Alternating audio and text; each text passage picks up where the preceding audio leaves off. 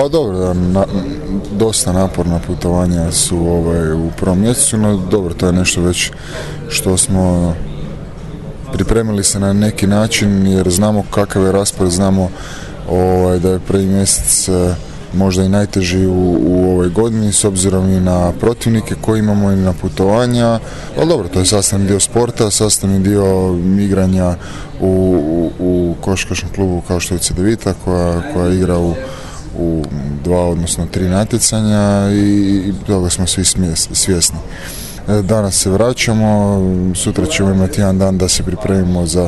za Cibonu, dobro se odmorimo i nadam se jednoj dobroj utakmici s naše strane, a nakon toga nam u nedjelju slijedi kup.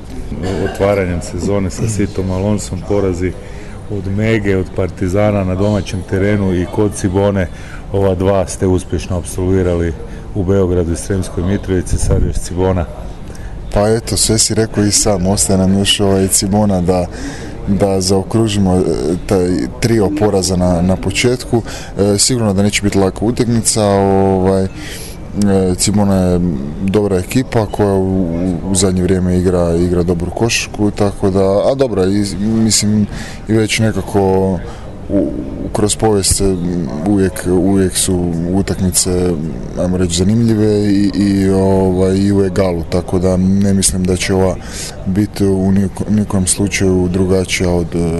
ostalih, odnosno prethodnih, ali nadam se da će ishod biti u našu korist. Pa Jakove, ti si početak sezone proveo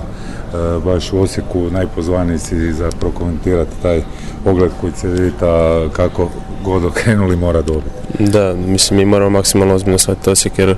to je jedna mlada, energična ekipa koja stvarno može igrati na visokom ritmu, koja ako ima svoj dan može stvoriti probleme i najboljim ekipama. Tako da mi se moramo stvarno regenerirati što prije moguće poslije Cibone, što ozbiljnije staviti utakmicu, skautirati koliko god ćemo imati vremena, doći tamo željni pobjede i od prve minute pokazati ko je bolji i ko je kvalitetniji protivnik. Ipak udarac im je ostanak bez trenera. Da, mislim sad to može biti šok terapija za ekipu, nikad se ne zna, može biti u oba smjera otići, može se sad sve raspusta, može biti da ekipa reagira odlično na tu promjenu trenera, tako da